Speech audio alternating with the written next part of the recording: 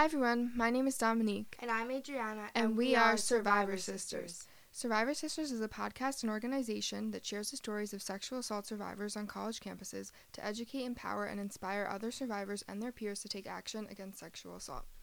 Today, for our episode 2, we are sharing the story of Summer McSpirit, who is a 2-time sexual assault survivor from Rutgers University. She currently works at YWCA Northern New Jersey Healing Space, which is Bergen County's only sexual violence resource center. She also owns her business, McSpirituality, which offers tarot readings and Reiki healing services. And with that, we're going to toss it over to Summer to introduce herself a little bit more and share her story.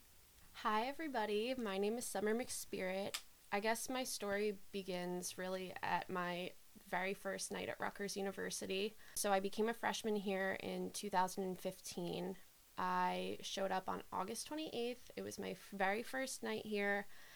And I was living in Livingston in the Towers. Met up with a couple friends, met some people on the floor. And a friend from home actually reached out to me and said that her boyfriend, who went to our high school, was sitting in his dorm and he was like really lonely that night and he hadn't made any friends yet. So my friend wanted to know if I would reach out to him and hang out with him and just kind of keep him occupied. So we were friendly. I had known this kid since like literally second grade. Mm-hmm. And I was like, yeah, absolutely. I don't mind inviting him around, whatever. So I reached out to him. I asked him if he wanted to come out with me. He ended up meeting up with me and all my friends at the dorm, and we went to a party on College Ave. It was just like wherever everybody happened to be going that night. I met him there, and I had already started drinking before he got there, and I was like pretty drunk. It was, my first night. I was like going crazy, didn't know my limits. And I remember that he showed up to the party with another friend from my high school, and at some point in time, I don't know when, but at some point in time, he started kind of hitting on me. And I was like, hey, listen, I invited you here because your, like, ex-girlfriend, who you're still very close with, who I'm still very close with, asked me to do this. Like, I'm not interested in you whatsoever that way. I love you as a friend. Like, let's just hang out. Let's have a good time. And I really tried to, like, push him off. And I actually said something to the girls, like, my roommate and my floor mate at that point in time. And I was like, I know I don't know you guys that well, but, like, I'm kind of uncomfortable right now. I just want to make you aware. Mm-hmm. So I blacked out. I don't remember anything from that night, like getting home, none of it. I just remember I woke up in the dorm the next day and he was in my bed and I didn't have pants on. And I kind of woke up and I was like really surprised because obviously I knew at some point in the night I had said to this kid, like, I'm not interested. Stop trying to make any kind of advances. So he kind of just like got up and left. It was, like, really awkward. I found a used condom under my bed later that, yeah. So I found the condom, and I really, really beat myself up for, like, a couple days. Didn't want to talk to anybody. I just kind of sat around crying because, like, this kid was, like, there was this whole situation with this friend of mine, and I felt so awful, like, she was going to be so upset with me, and I didn't put 2 and 2 together that, like, this was not consensual. So I opened up to a friend from home, kind of told her about the whole thing, and she's like, Summer, if you said no at some point in the night, like, and then you were drinking, like, this was coercion. This wasn't consensual sex. Mm-hmm.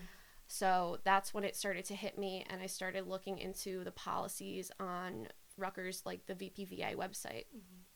So I was reading about, really the definition of consensual sex, and I was like, wow, I was hammered. There was no consent in this situation. I started to freak out a little bit. I ended up calling VPVA, and they set up a rape kit collection for me at the hospital. So my mom came, we went to the hospital, I went through the whole experience, which I know, as you talked about in the last episode, is like, it's a very traumatizing, re-traumatizing experience, having to go through that and have somebody swab you and take pictures of you. Yeah, very traumatizing. Can you talk a little bit more about what you had done in the rape kit? Because I know with me, like, the options were, like, some of the things I didn't have to go through with. Like, did they STD test you? Did they take the photos? Did they notify the police and were you questioned?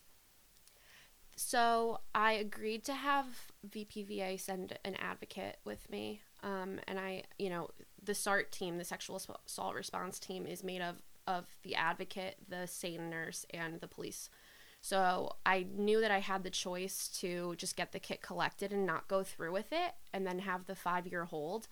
And that's really why I went ahead and I just decided to get this kit collected, just to have the evidence there if I wanted it. At that point in time, I had absolutely no intentions of speaking out about this, of pressing charges. I was still dealing with like a lot of guilt from the whole situation, but I just knew that I wanted to be able to have that option later on down the road.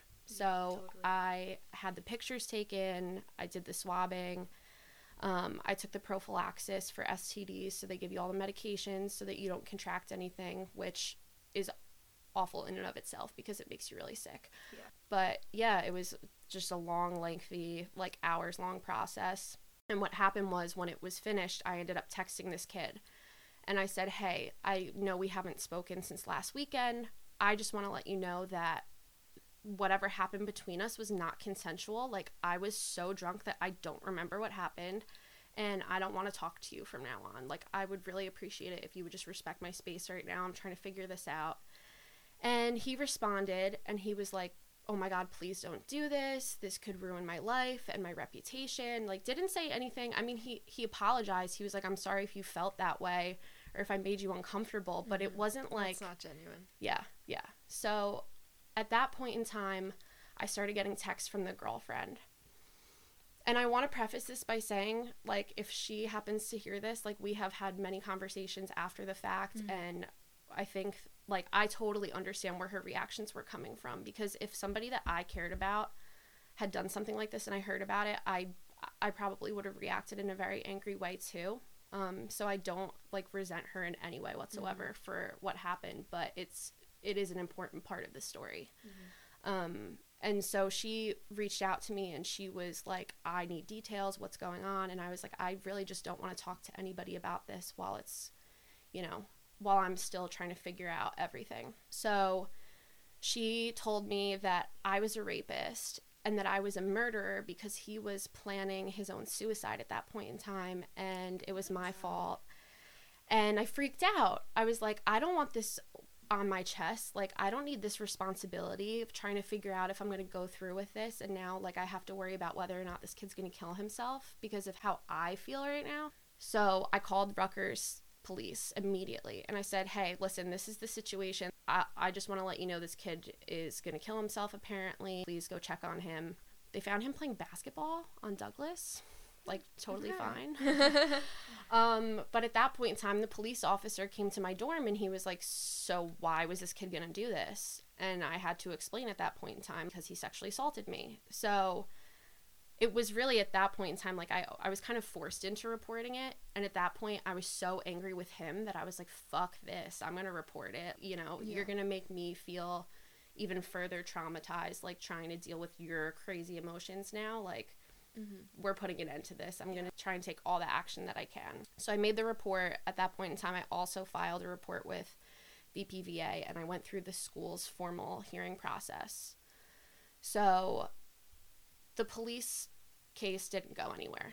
I ended up going down to SVU at some point in time, and I did make a statement there, but that's about as far as it got, because what it came down to was, like you guys were saying in the last episode, the rape kit proves that you had sex with somebody, but not that it was non-consensual. So it was a matter of he said, she said, and he said that it was fine, that I was sober enough, that it was consensual, and, him admitting to having sex with me was enough for them to be like, oh, well, it seems like he's telling the truth, because if this didn't happen, like, he would totally lie about having sex with her to begin with. That's crazy. Yeah. So I went through the school hearing, and I had a few witnesses there, somebody from the party, those girlfriends from my floor, and he brought in, like, all these character witnesses, or I shouldn't say all these character witnesses, but he brought 2 people from my high school to come in and, like, try and talk about me, and they actually, like, ended up saying some pretty awful things about me, like, about my... Yeah. They let them speak about you? They let your character, even though it was his character witnesses? My experience with the Rutgers hearing, like the Title IX office, was horrendous. I love VPVA, and they did an amazing job helping me move through the process, but The process is supposed to take 90 days or less. That's written in the school policy. And I know that for both of us, it was way longer than 90 days. Yeah, it was longer than 3 months, which is 90 days, so. Yeah. Yeah. So it was over 90 days. They didn't tell me that I could actually have witnesses at the hearing. They just told me that they were going to take their statements and then bring the statements to the hearing. So he brought all his witnesses there and had the opportunity to question them when I didn't have anybody. He called on the witnesses of mine that he felt like he could really tear apart. So I walked into this completely blindsided. There were kids from my high school talking about like my past sexual history and stuff like that. And I tried to appeal the decision after the fact because I was like, this is totally unfair. You let these people talk. And like, I understand that this woman is saying that she's not biased. Like, she took a step back and she's like, well, I'm not going to consider what they said. And I was like, but you still heard it. You're not going to unhear it. And like, you can't. Once you hear something, it's already subconsciously like in your mind. Exactly. And the bias is there, whether it's conscious or unconscious bias. Yeah. So they ruled that it was consensual because it was my condom, because my mom was trying to be a good mom and bought me a box of condoms when we were shopping that first day. And I left it out in the room. Wow. Yeah. So because it was my condom, how was he supposed to know that, you know, I was drunk and whatever? Like, that was consensual. That was enough. The fact that I had to go get the condom and give it to him. And I was like, it was out the whole time anyway. Big shit. Like, I have yeah. condoms. Everyone should have condoms. It's college. Everyone has condoms. And if you don't, then, I don't know, STD land. But what's really shocking to me is that they actually let his character witnesses speak on your behavior. Because I remember with my Title IX investigation, my rapist's character witnesses tried to use my social media posts against me.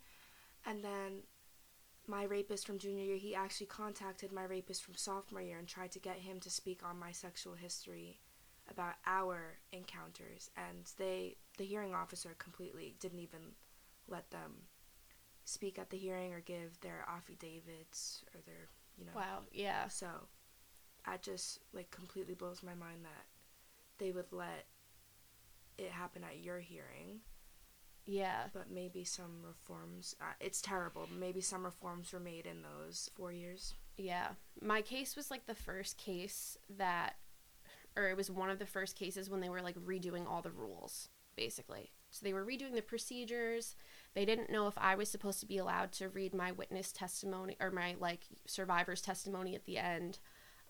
It was all over the place. And that's what I said when I appealed. I was like, if you guys had everything put together and I knew what the process was going to be like, this would have been so much easier for me. I would have been so much more prepared. Like, this was just completely unfair for me. He had this crazy expensive lawyer who had like all this crap planned out. I have found somebody pro bono who, you know, last minute, like, kind of threw some stuff together for me. But yeah, it was just, that was like the worst part of my experience, I think. You brought a lawyer with you. Mm-hmm. Is there a reason why you didn't want anyone from VPVA to be your advisor, or did they not offer that at the time yet? I had somebody as an advocate with me as well. Yeah. But once I found out that he was going to have a lawyer present, I was like, oh my God, I need somebody who like knows how to handle this from that perspective. So like instead of a support person, you chose a lawyer? I had both of them. They let me have both, yeah. Yeah, okay. All right. So when they rule that it was consensual sex, does that mean that it's just thrown out and it's not considered as a report of sexual assault? I guess, yeah, I guess so. Like, he really didn't have to deal with any repercussions after that, you know? They just dropped it from there. So it's tough, especially, like, working in my field, you know, and, like, understanding now, like, the legal side of it. And in New Jersey, it is illegal, or it's not considered consensual sex if a person has been drinking or if they're under the influence of any kind of substance. And that doesn't matter. It doesn't matter how much you're drinking, like what your blood alcohol level is. As long as you've had a drink or you've smoked a little bit of weed or whatever, you can no longer consent, because everybody's level of intoxication is different, right? So my 6-pack might get me totally wasted, whereas you drink a 6-pack and you're completely fine.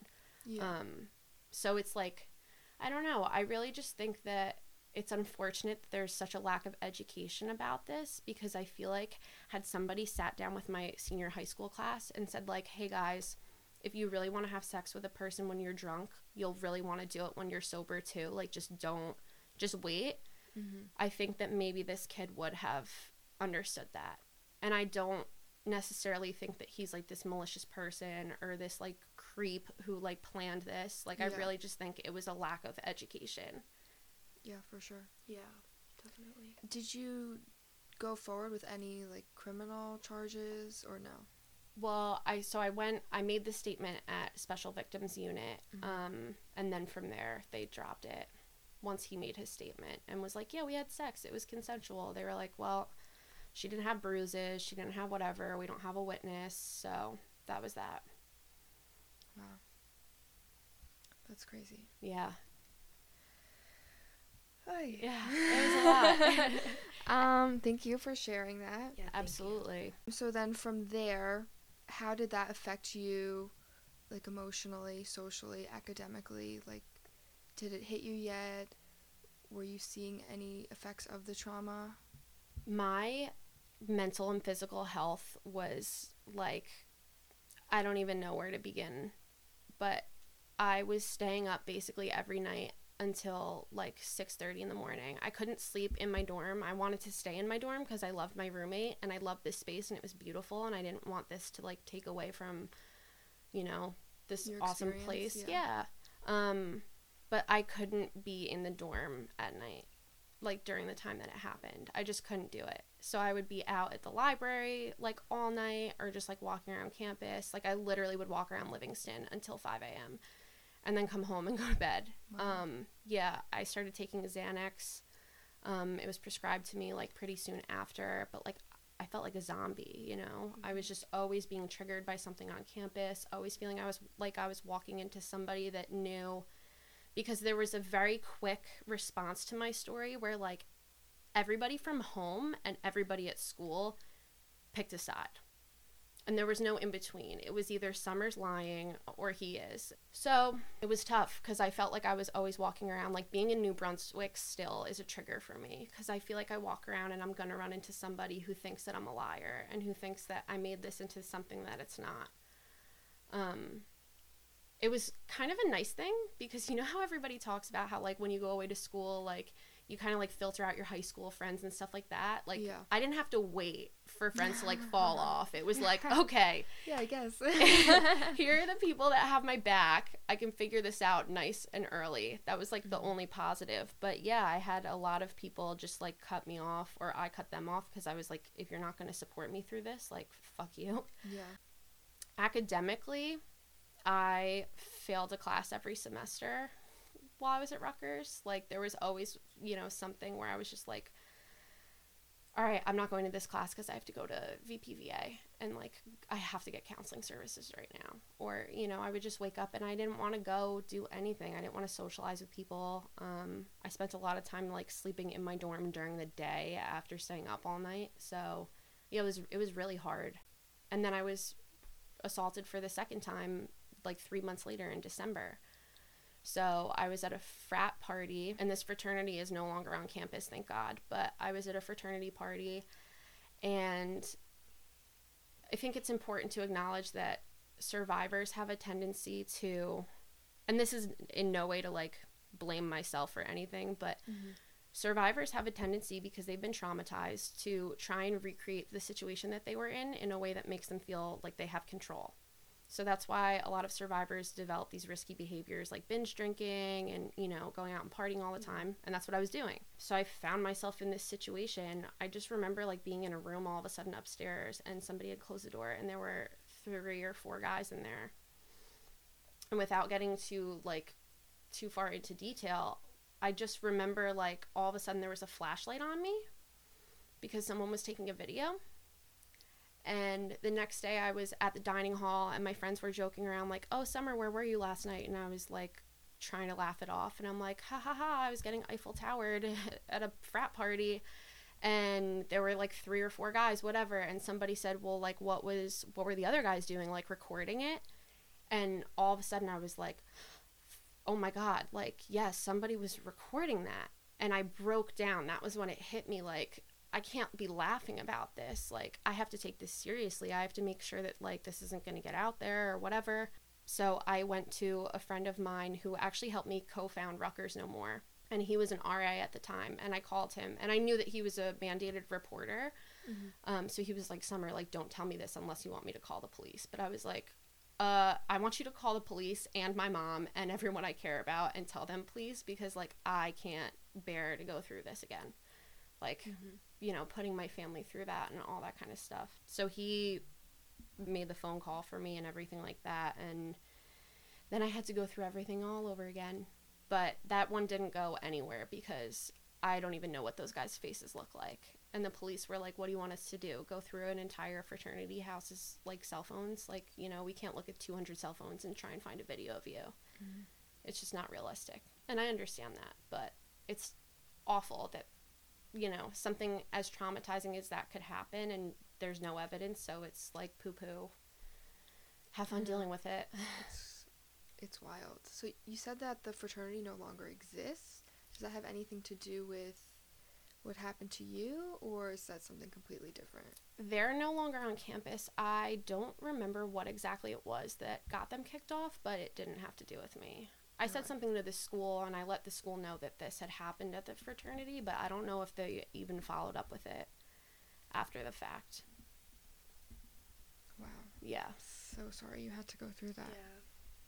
So I would imagine that after that, things just started to get even worse, like, mentally for you.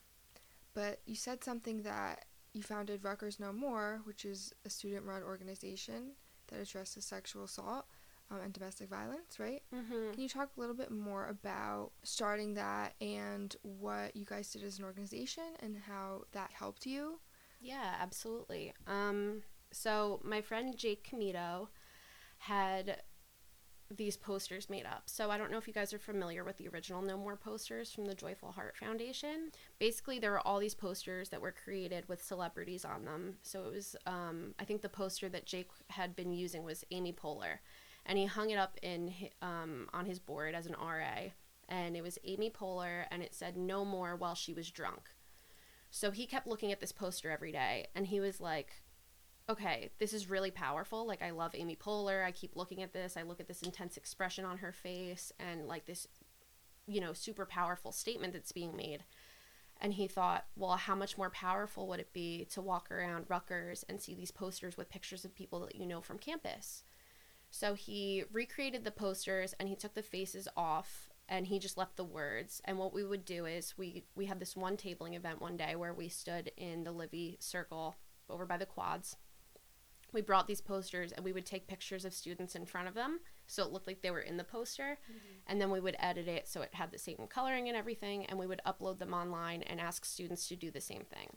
So really the idea was just to get a conversation started, just like this podcast, you know, and get people to start sharing with the hashtag #RUSaysNoMore, to kind of get on board with it. And we were just really trying to break down these stereotypes of saying, you know, yeah, like, well, this girl was drunk, or this couldn't happen to a man. Like, what do you mean he got raped? That doesn't happen, which obviously is very untrue. So, yeah, we started doing that, and it really picked up. Like, we were getting pictures at this one event, but then certain clubs asked us to come and talk to them about the issue a little bit more. And it became a really amazing platform for me to do work, not just, like, you know, through social media and stuff like that, but they were actually, like, the e-board when we started out, they were all so supportive with me and everything I was going through. They actually helped me try and get my rapist kicked out of the first rapist kicked out of his fraternity. So he pledged, I think he pledged that fall, the fall after, when I was a sophomore. And I reached out to somebody in the fraternity because they were actually one of my witnesses in the case. And I was like, hey, I guess you didn't realize, but, like, one of your pledges is my attacker. I don't think you really want that kind of person in your frat. So Rutgers No More really helped me, like, kind of have a conversation with them and try and get them to see, you know, why this is an issue, why they need to care about it. He ended up giving the, like, transcript of our hearing to the whole fraternity. The whole fraternity read it and then came to a meeting and said, like, yeah, we don't believe you. Like, we read through it and we don't see anything wrong with what happened. Like, it seems consensual to us. I don't even know how he could even get the transcript of the hearing.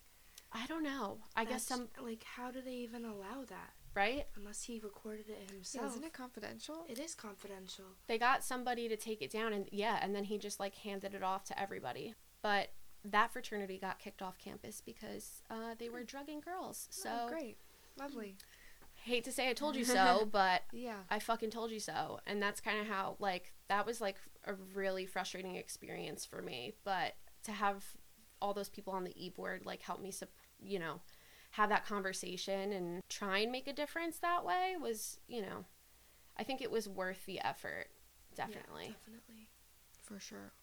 What are some other programs that you put on with Rutgers No More, or things that you did for survivors aside from the photo campaign or social media campaign? So we also did, the big culmination of that was Cover the Campus. So we started it that spring, and we would pick one day during No More Week, and we would cover the campus in these posters like overnight. So while kids are sleeping, they wake up, they come out of their dorms, and everywhere you look, you see kids that you know on these posters. That's cool. So we did the awareness event then. I also spoke with Joe Biden when he came to Rutgers in 2017 for the It's On Us rally. So somebody from Rutgers VPVA reached out to me, my counselor, and she was like, hey, would you be willing to share your story? And I jumped on it. I was so excited. It was super nerve-wracking. I think there was like 2,000 people there or something like that. So I was shitting my pants on stage. But it was awesome, and it was so empowering to get to share my story in front of an audience that was so supportive, It was awesome. And to get to say, like, I understand how other people might view my story, and I understand where he's coming from, where that girl was coming from, but like that doesn't change the way that I feel about the situation, and that's what matters. Exactly. What matters is that I woke up and I felt uncomfortable. Yeah. It doesn't matter if he was trying to be malicious or not. It still had a profound effect on me, and a devastating effect on me. I actually just wrote an op-ed for my class about this, and how there's just this narrative that, this poor kid, he made a mistake. But yeah, people make mistakes. Totally understand that. People do things without thinking or without realizing that they're even doing something wrong. But you're still hurting an innocent person's life. You're harming someone else who didn't ask for this, Yeah, absolutely. And so, you can make a mistake, but at some point you need to be held accountable for your actions, mistake or not. And so there's kind of this, gap, and people end up, turning it around on the survivor and blaming them or shaming them because they're actually trying to do something about it. Yeah. That's something that happened to them, whether or not it was done maliciously, like you said. Absolutely. And it's interesting how it's gotten worse just because of the outcome of my school hearing and the police hearing. These people just keep jumping on that bandwagon and keep saying because they see, wow, look how awful you made things for him, when it wasn't even a big deal. Yeah, exactly, because they see that. And that's why it's so important for colleges and the administrations to take this seriously. Yeah. You can't say, oh, it was consensual sex because they used her condom that she already had. What? That makes no sense. You can have consensual sex with someone using your own condoms and then be raped by someone else that you don't want to have sex with. You know what I mean? It always makes me so angry. But the colleges consistently drop the ball, and they do it really for their reputation. They don't want to report that, they had this number of cases of sexual assault on their campus. And I think it's the same thing for fraternities too. They don't want to be don't want to have to say this is a member, this is somebody that we brought on board, that we trusted to represent our organization, and they're out there hurting people. Yeah, and it's also just you said, that the frat that your first rapist, the kid from your high school, that was shut down because they were drugging girls. It's also just embedded in the culture, and they don't want to expose that because then they can't do it even more. Yeah, absolutely. And then they get caught. It's just so crazy. Anyway, so Rutgers No More was obviously a huge part of your healing process, and allowed you to also do good for the community and for other survivors as well. But is there anything else that you turned to, or anything else that you did to help you heal and move forward? Absolutely. And I think I was fortunate enough that I had that mindset from the beginning, if this is going to happen to me, I'm going to turn it into something, right? Mm-hmm. I don't want this experience to you know, not that it happened for a reason. I think when people say like, oh, everything happens for a reason, you're perpetuating this myth that like rape has to happen to some people to put them in alignment. And and it shouldn't happen to anybody. But because it happened to me, I had this mindset like, all right, I have to do something about it, whether it's like helping other people, you know, sharing my story. So I actually went away. It got really hard for me to be at Rutgers. It was just really triggering, like I said, walking around and like being afraid that I was going to run into somebody who had this opinion of the situation. I was like at a tailgate one time. I walked into a tailgate and I didn't realize that it was that fraternity. And the guys literally, they kicked me out. They followed me outside and they lined up on the street and started screaming like, you're a liar. That's terrible. Yeah, it was awful. Like, I cannot believe that people think that that's okay to do. But I was like, I have to get out of here. I don't want to be in this city anymore. For me, Rutgers was just like a huge party school, and I was trying to look for some way to kind of get out and like recreate a new experience for myself, even though I had really not wanted to let this take away from my Rutgers experience. Eventually I got to a point where I was like, you know what, I just have to move on and stop trying to make it work. So I went on a trip and I went to California. My brother was looking at schools out there and I was like so all about it. I was like ready to move out there. I should have. But I went to this tarot reader and I had bought a tarot deck my senior year of high school and I played around with it a little bit and then I just like threw it in a drawer and forgot about it. And I went and I got a reading from this woman and I was asking her what I should do, if I should be leaving Rutgers, if I should be staying and trying to make things work, whatever. And she looked at me and she was like, why aren't you reading tarot for people? And I was like so taken aback. And she's like, yeah, like I can just tell that you have this innate like intuition and this is something that you're supposed to be doing. So I remember she pulled the tower card for me. And the lesson of the tower card, it is like the most uncomfortable experience in the deck, but all these cards have all these life lessons, right? And I think they teach us how to grow through what we go through. So every life experience, there's something positive on the other end of it. So this card, the tower, is an experience where everything is just like totally burnt down unexpectedly. Like you built this life, you built this thing, and it comes crumbling down and you can't do anything about it. It's a really intense experience. This was obviously, you know, building this life at Rutgers and then having it come down. But what she said to me was like, yes, this tower's coming down. There's nothing you can do about it. And there's going to be this pile of ashes. But like once you clear those ashes away, you have space for something completely new. You have space to build something beautiful and totally separate from everything that you were connected to in the past. And that was like so moving to me. To think that like, yes, this thing happened and it destroyed everything, but now I just have space for something new. So I went home. I ended up taking a class with this woman called Lindsay Mack. So I took a course for like 8 weeks in tarot. I ended up taking the class with her like 3 different times. I took all these other courses and I started reading tarot for people, especially for survivors, just to kind of help them see if there's, you know, some positive way to grow through this experience or just to find healing. A lot of the cards are just a reminder sometimes that like it's okay to slow down and take time to yourself and take a bath and like tune out the rest of the world. You know, it's all these little life lessons that are so important for us to learn. So that's been super helpful. And then I also became a certified Reiki healer. So Reiki is a form of energy healing with your hands. The idea is that everything in the universe has energy. And I'm not taking my own energy and giving it to people, but I'm taking it from outside. I'm taking this, like, it's called universal love energy is what Reiki translates into, which I love. So you're taking energy and you're giving it to you're directing it into the part of a person's body where they need the most love. And I think that's so cool. And really cool. And when I work with survivors, you can feel the negative energy where these things happened, but I can feel myself like clearing it away. And then I can feel their bodies like literally soaking up this love afterwards. And that's so powerful to be able to like physically and emotionally help people is really awesome. Amazing. Yeah, you should be really proud of yourself. That's Thank really you. cool.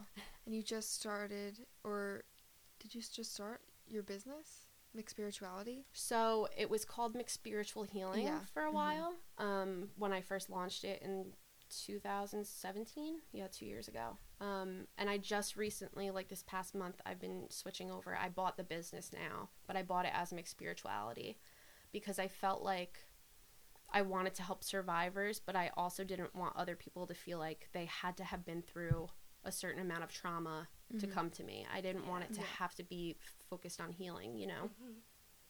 That's really cool. Thank you. So if you guys want to follow me and find out a little bit more about what I do, my Instagram name right now is still Mixed Spiritual Healing, and my website is also mixedspiritualhealing.com, but I will be changing that hopefully soon. We could definitely post about it too on our Instagram when everything is all changed over. But yeah, definitely follow her there. I want to move on and talk about your work with YWCA Northern New Jersey Healing Space. Can you talk a little bit more about the organization as a whole and then what you do specifically in your role as a sexual violence prevention specialist? Yes, the YWCA is affiliated with Bergen County Sexual Violence Resource Center. So every county in New Jersey, and then Rutgers has, you know, this crisis center for people. It's a resource center. They provide counseling, all that kind of stuff. So yeah, so we are Bergen County's resource center. We provide free individual and group counseling to survivors, and we're actually the only center in New Jersey that has a male survivors group, which is really huge. That's great. Yeah, it's awesome. So we provide these counseling services. We also like table at different events throughout the community. So like this past Sunday, there was a walk for people who had died from opioid addiction. And I went there because we know that survivors can sometimes develop addictions as a way to cope. So going to all these different places where we think we might be able to reach out to survivors, trying to provide them with the resources there. And we also do prevention work because the idea is that, you know, hopefully we can reach people and educate them about their bodies and consent and autonomy and like healthy relationships and all this kind of stuff before they get to a point where they're perpetuating violence. So that's what I do. I am the prevention and education specialist. Well, we have a team of them, but I'm one of them. And so what I do is I go to different schools. I've been in and out of Bergen Community College, teaching consent workshops. It's really powerful, getting to work with people and getting to share my story. Sometimes I do share my story when I work in workshops. And I'll tell kids, you know, like this is consent. This is how not respecting consent has affected me. And I've had people come up to me after these presentations and be like, you know, I thought this was total bullshit when it started, but like seeing how this has affected you just because some dude like couldn't respect that you were too drunk and couldn't wait, like that is so powerful. And I'm totally going to think differently about the way that I have sex with girls or the way that I treat people in the future. So it's been so powerful to see that change like up front, you know, and what a simple conversation, can do to somebody's like mindset and values and all that kind of stuff. Yeah, exactly. And that's the same intention that we have here with Survivor Sisters, is to actually hear people's real stories. You know, sometimes like when you hear about things in like a statistic or some frigid, you know, news story where it seems so distant and far away from you, especially in our culture where we're always reporting on the bad things, the violent things, you know, mass shootings, the Me Too movement, like all this stuff. It's so ingrained in our society and it's so, I guess, repeated in a way, and we become numb or like desensitized to it. And then when you actually sit down and you talk to someone or hear someone's story like yours or like Adriana's, it kind of puts a voice or for us a voice or a face to stories like this, and that these are real things that happen to real people and this is how it affects them.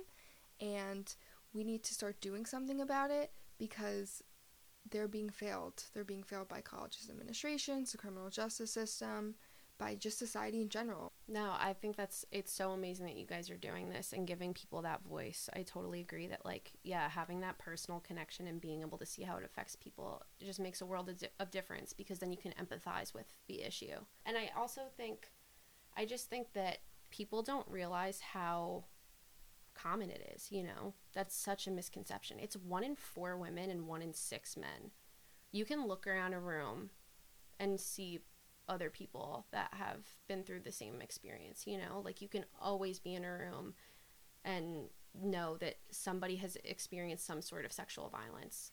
And I think people also don't realize that the umbrella of sexual violence is so big and so broad.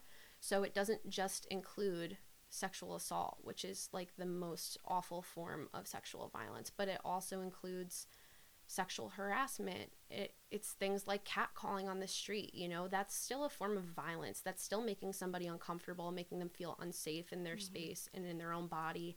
And it's stuff that people have to deal with all the time. And I think when we can look at the bigger picture and look at that culture and all of the different ways that this issue like pervades our space, then it's a lot easier to say like, oh crap, wow, this is an issue that we need to be dealing with, because it's affecting us in so many different aspects, you know, not just like the physically violent, but also like somebody groping you at a party. Yeah, it's just like so embedded in our society. It's directly linked to like gender-based oppression, and that's, as we can see that in every like facet of our existence, basically, in the workplace, in school, in whatever. Yeah. In your relationships with other people, and it just kind of permeates, and then that also ties into all other forms of oppression as well. So that's why, you know, like the LGBTQ community is more at risk of being sexually assaulted or harassed. Yeah. Or women of color. 47% of transgender people will be sexually assaulted. Yeah. That's crazy. Yeah. It's just, I feel like we just need to do better as a society, and I hope that by sharing stories of survivors that we're able to at least, you know, make a difference or show one person that this is something that they need to take seriously and they need to do something about it. Yeah. Also, just like platforms like this, like Survivor Sisters, like having these necessary conversations is actually, from what I see, like here at Rutgers, like so many people that I don't even know have come up to me and like, oh, you're from Survivor Sisters, like, and they'll share their story right then and there with me, and like it's just like, it's an amazing feeling to have someone trust you with their story, to have someone be able to use their voice and to open up. So like when people come up to you and they share their stories, could it be triggering for you? How do you go about it? And just, you know, what goes through your mind having that personal relationship with like a stranger or like someone that you know. Yeah. I think that's why I originally made the shift from Rutgers No More to Mixed Spirituality, because when I was posting about my own story and sharing, like, I would have hundreds of Facebook messages from people, like people from high school, people that I didn't know, but saying like, this happened to me too, thank you so much for sharing your story. And it was so beautiful, such an amazing experience, and I'm so grateful that these people felt, you know, comfortable being vulnerable with me and brave enough to share their stories. But it was a little triggering. So at that point in time, I knew that I needed to have like a more spiritual healing practice than trying to fight on the political end. Now that I'm back in like social work and social justice, I think I'm at a much stronger standpoint now, and it's not as triggering as it used to be. It's still tough. We definitely see a lot of all kinds of different sexual violence, you know. I work with a lot of groups of like at-risk youth and stuff like that. So doing prevention groups there, sometimes we find out that, you know, these people have gone through experiences before we can even teach them about it, which is really tough. But I don't know, I think it's still a motivator for me. Like when I have these people come forward, I can leave work every day when that happens and know that I directly impacted somebody's life and their experience, and that is so cool to me. Like one of the best experiences that I've had at Healing Space so far was the first time that I was sent out as an advocate for the SART team. So I went to a hospital with a girl while she was getting a kit collected, and I realized while I was there that it was the 4-year anniversary of my kit collection and my assault. And at first I was like ready to lose it. I was like trying not to cry in front of this girl, you know, trying to be strong for her. And then I like realized where I was and how I was sitting on the other end of this situation, and I felt so amazing. Like, I went from feeling like absolutely nothing, like this small, like helpless little creature, to somebody who is now, providing so much support for somebody else in a time of crisis. Yeah. And that was just, really empowering and awesome. Yeah, it sounds awesome. The situations are also, like, heartbreaking because, like, when people come up to you, like, you don't want to hear that people have been through what you've been through because I know that, like, I wouldn't want anyone to go through what I've been through, so when people come up to me and, like, they confide in me, of course, I'm so supportive, but then hearing they're going through this, it's just, like, terrible thinking, oh, my God, like, someone else, like, when is this gonna end? But it's, like, so amazing how, like, you actually are able to, like, see how far you've come in that situation and in your whole entire work. Yes, I agree. I think it's really amazing what you're doing with Healing Space and with your business, and you're really making an impact, and it's cool to see you turn something that was so traumatic or is so traumatic and into something positive and something that can help other people while you also heal yourself. And so that's really cool. I just wanted to talk a little bit more about Healing Space. Do they offer like any sort of legal services for survivors or anything in that realm? Yes, we do have a case management program, and we have legal advocacy. So we will send somebody, if you're a resident of Bergen County, you can come in and like sit down with the case manager and have somebody like basically walk you through any process that you need to deal with in the terms of like, this whole situation. So whether it's going to the hospital, going to meet with a lawyer, going to meet with the prosecutor's office, all that kind of stuff. We have people on hand who are like trained in, finding those resources and stuff like that. So That's great. yeah, it's super helpful. And it's unfortunate that not a lot of people know that we have this service, and they don't know that they can get these free counseling services in their own counties, but it is available to survivors, and it can be super helpful when you're dealing with this. Trauma takes years to unpack, and the healing process is not linear. It's always going on, Yeah. I'm constantly finding myself in periods of time where I'm like, oh, I got to sit through and work through some other aspect of this, whether it's like the social repercussions or, the academic repercussions, like all these different things. Can you talk a little bit more about that? Because I know you've obviously come a long way and you're doing such amazing work, but it does still affect you, and it affects many survivors for the rest of their lives, really. So how do you like get through that, and how do you process that even now?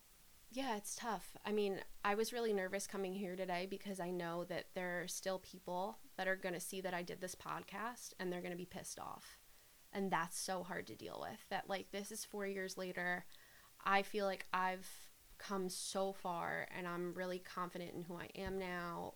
I feel like at peace with myself again, but other people are still not at peace with this situation, and they can't just accept that this has been my reality for 4 years. But I think too that people are starting to realize, because I'm still doing this work and I'm still not shutting up about it, that like, wow, this did have a profound effect on her.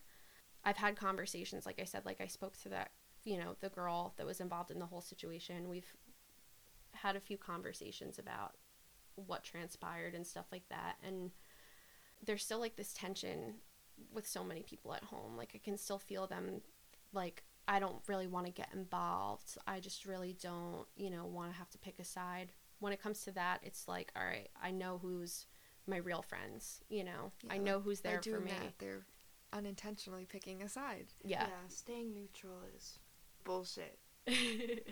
Absolutely. It was like really, frustrating to see, like, still sometimes, I have friends that like, they'll text me and they'll be like, hey, Summer, like, I know I told you that I was having a party this weekend, but like, just so you know, so-and-so is going to be there. I don't know if you want to come anymore. And I'm like, no, I don't want to fucking come anymore. Like, and I don't want to hang out with you ever now, because like, why are you okay being in a space with somebody that hurt me this way? And why are you okay asking me to be in that position? But I don't think that people realize how profound trauma is and what an effect it has on your brain and your nervous system and all these other things. So I think, like, I don't know, hopefully as people start to realize what an effect it has on people, they'll start to understand why I responded in the way I did and why I had to cut people out and, why I refuse to stay silent on this issue. Yeah, that's really important. Like, you talk about how your relationships with people have changed and, like, how you, like, have had to drop people from this experience, because, like, I've had to drop people too. And what stuck out to me the most is that there were some people who I always said I understood that rapists have families, rapists have friends, and they have people who love them because they didn't do these things to them, but they're still capable of doing these things to other people. But what I would never really could grasp is how people just didn't understand the magnitude of rape and sexual assault, and how they almost didn't make enough of a big deal about it as it should have been made. Like, I have people in my lives who know that these boys have raped me, yet they still maintained either relationships or a kind of neutral stance about the situations. And with things like rape, I just don't think neutral is existent when dealing with cases of rape, because you will have people who say they believe you but that they will not want to be involved in the situation, but at the same time not being involved in maintaining relationships or maintaining acquaintanceships with your rapist. I understand exactly what you're saying, and I think that, like, I don't know, it's just invalidating. It's so invalidating to have somebody say, like, you know, I believe you, but, like, it's just not that big of a deal. Like, yes, it's a huge deal. Yeah, it's like, a my crime. whole life is completely twisted upside down. My brain chemistry is completely different, you know? Like, when survivors go through trauma, when anybody goes through trauma, like, your brain's alarm system goes off, right? The amygdala sets off. You can't process anything. All your body's thinking about is keeping you safe. And when you go through trauma, your brain doesn't know how to turn off that alarm system. So you're walking through life on edge constantly. And it's not your own fault. It's not like you're trying to focus on, like, keeping yourself safe or whatever, but your brain is just like, oh my God, that happened out of nowhere. Like, I have to be on alert all the time now. Yeah. And I don't think people understand that. Like, they think that, like, you know, triggers are, like, not a big deal, and they don't understand. But you guys know that episode of SpongeBob where he's at the restaurant and he is like, there's, like, all the SpongeBobs running around in his brain, and they have, like, a filing system. Yeah. And he's like, you know, what's your name? And they can't find SpongeBob's name. So they're all running around like crazy. Like, that's what happens when you go through trauma. Like, your brain takes all these aspects of what happened and it goes crazy, and it throws them into all these random filing cabinets and whatever. So then, like, the little SpongeBobs are walking around in your brain, and you, like, are having a normal day, and all of a sudden he opens a file and finds, like, you know, in, like, the smell department, like, holy shit, here's the rape. And all of a sudden you're freaking out because you smelled like the same cup of coffee that you had that day or something like that, you know? And people just don't understand how the brain responds. And so they think that, like, you know, survivors are making a big deal out of nothing. And that's totally invalidating. Yeah, they really don't. And actually, in an upcoming episode, we're going to be interviewing a licensed clinical psychologist and professor of psychology at Barnard, who's going to be talking all about trauma, how it changes your brain chemistry, how it affects survivors' daily lives and daily functioning, the different, you know, mental health effects and illnesses that survivors are at risk of developing as a result of trauma. And also, something that I'm excited about is that we're going to be talking about how in a traumatic experience, a lot of time, everyone's heard of, like, the fight or flight response. But what they don't really talk about is almost like this fright response where you freeze up. And that's what happens to a lot of survivors, and people then use the fact that they freeze up or they didn't do anything about it, or they kind of succumbed to what was happening to them because they felt hopeless or felt like they couldn't do anything, as a excuse that they gave their consent because they didn't actively try to fight someone off them or try to run away or something like that. So that's going to be coming up, so definitely be on the lookout for that, because I think it's going to be really informative for people who don't understand, like, how, like, it's so much more than just something that happens to you. It stays with you mentally and emotionally, like you said, for the rest of your life. Even as you have healed so much, it's still always going to be there and something that affects you in your everyday life. And we hope that we can spread awareness about how trauma affects survivors, both right after they experience trauma and in the long haul, and perhaps, give them resources or mechanisms that they can use to cope with that trauma. That's so cool. And that's so important, not only because other people need to understand how survivors think so that they can empathize with them and like actually be a part of stopping this issue, but it's so important to educate survivors too on why they might be acting the way they are and like validating them in how they act, like that's the first thing that we do when we get a call on the crisis hotline. Like, we just let people know that whatever you're feeling right now is okay. There's a book called The Body Keeps the Score by Bessel van der Kolk, and it is one of my favorite books that I've ever read. My trauma therapist recommended it to me, but it explains how trauma affects your body, and I keep going through this book and finding different things, and I'm like, oh, thank God I understand why I act this way when something happens, why I freeze up, or why, this thing is so triggering for me, or why maybe I didn't react emotionally to something when everybody expected me to. It's really helpful. It's been awesome, like, looking through that book and being able to make sense of everything that's happening. So I think it's really cool that you guys are giving survivors that opportunity too. Exactly. It's just important, in all facets of life, to normalize and destigmatize mental health, because it is so stigmatized in our society today, and people, especially if they've never experienced it before, like if they've never been depressed, or if they've never had, an eating disorder, if they've never had PTSD, like they don't understand how it works, and it's so easy for them to be like, oh, well, just get out of bed today, or, just eat something, and that's not how it works. And so it's really important, especially for sexual assault survivors, because they are so at risk of developing mental illness after they experience trauma, to just validate their experiences and to show them that this is normal and this is okay, and that they're not alone, that people go through this, and that they can get better. Like, this is not the end all be all for them. Because also, another thing is suicide attempts and suicide ideation among survivors and among people who experience trauma in general is so much higher than obviously people who have not.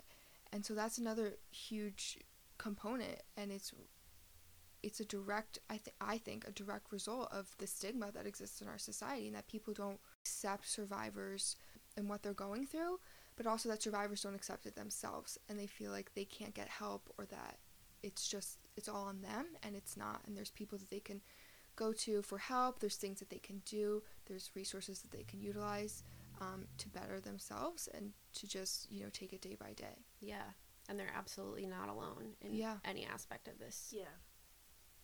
That's awesome. Thank you guys so much for just like creating this platform and giving me an opportunity to share my story. I get to do it all the time at work, which is so cool, but the fact that you guys are giving like specifically campus sexual assault survivors a platform is so inspiring. I think it's like, this is the worst place to not to invalidate anybody else's experience, but I could not imagine like this being, any worse than, it's like than it's this. an epidemic, like, honestly. Being in college, showing up at this new place, and trying to like figure out adulthood while also figuring out this huge trauma was just, it's awful that people have to do that. So I think it's really amazing that you guys are doing this work, and I hope that you guys get to like meet with some really cool people and get some awesome information out there. We for already people. have. Yeah. Thank you so much Thank for coming on and sharing your story and sharing all about the work that you do with Healing Space and with Mixed Spirituality and Rutgers No More. You're really inspiring, I know, to me and to Adriana as well. And we hope that Summer's story inspires all of the people who are listening right now. She's really such an amazing person, and she has done so much for survivors. You should be really proud of yourself, because it's just so cool, all the things that you've done, and you've just come so far, and I know I'm proud of you, or we're proud of you. Yeah, I'm proud of you. Thank you guys. So with that, I guess this is the end of episode 2, Summer's story. Thank you so much for everyone for listening, and we are now available on Apple Podcasts, Spotify, Stitcher, YouTube, SoundCloud, like anywhere you can find a podcast, definitely subscribe, follow, leave a review, and give us a 5-star rating if you enjoyed. You can follow us at Survivor Sisters on Instagram, and you can shop our merch at teespring.com/stores/survivor-sisters. All of the proceeds for our merch will be donated to nonprofit organizations that are directly combating sexual assault on college campuses. And you guys can check out all of the work that I do for survivors and just for people in general on Mixed Spiritual Healing as of right now. That's my Instagram handle. Yes, we'll keep you updated. We'll definitely link everything for Summer's work and her accounts and like all that stuff for social media. Awesome. And also Healing Space on Facebook. And absolutely, yes, you guys can follow YWCA Northern New Jersey. Healing Space has its own page too. And we're always sharing what we're doing in terms of like community outreach and prevention work. We share articles about different groups and also like other advocacy work that people are doing too. So I know we shared your first episode last week. Thank you so much. Absolutely. But yeah, you guys can follow us there for any information if you want. Yes, and if you want to come on and share your story, definitely reach out to us. If you just want to share your story with us via Instagram, that's totally fine too. We want to thank everyone who has come forward and reached out to us on Instagram. Thank you for trusting us with your stories and for sharing with us. And we want to do anything that we can to help you and support you in whatever way. So please feel free to reach out to us no matter what. And yeah, with that, we will not be silenced.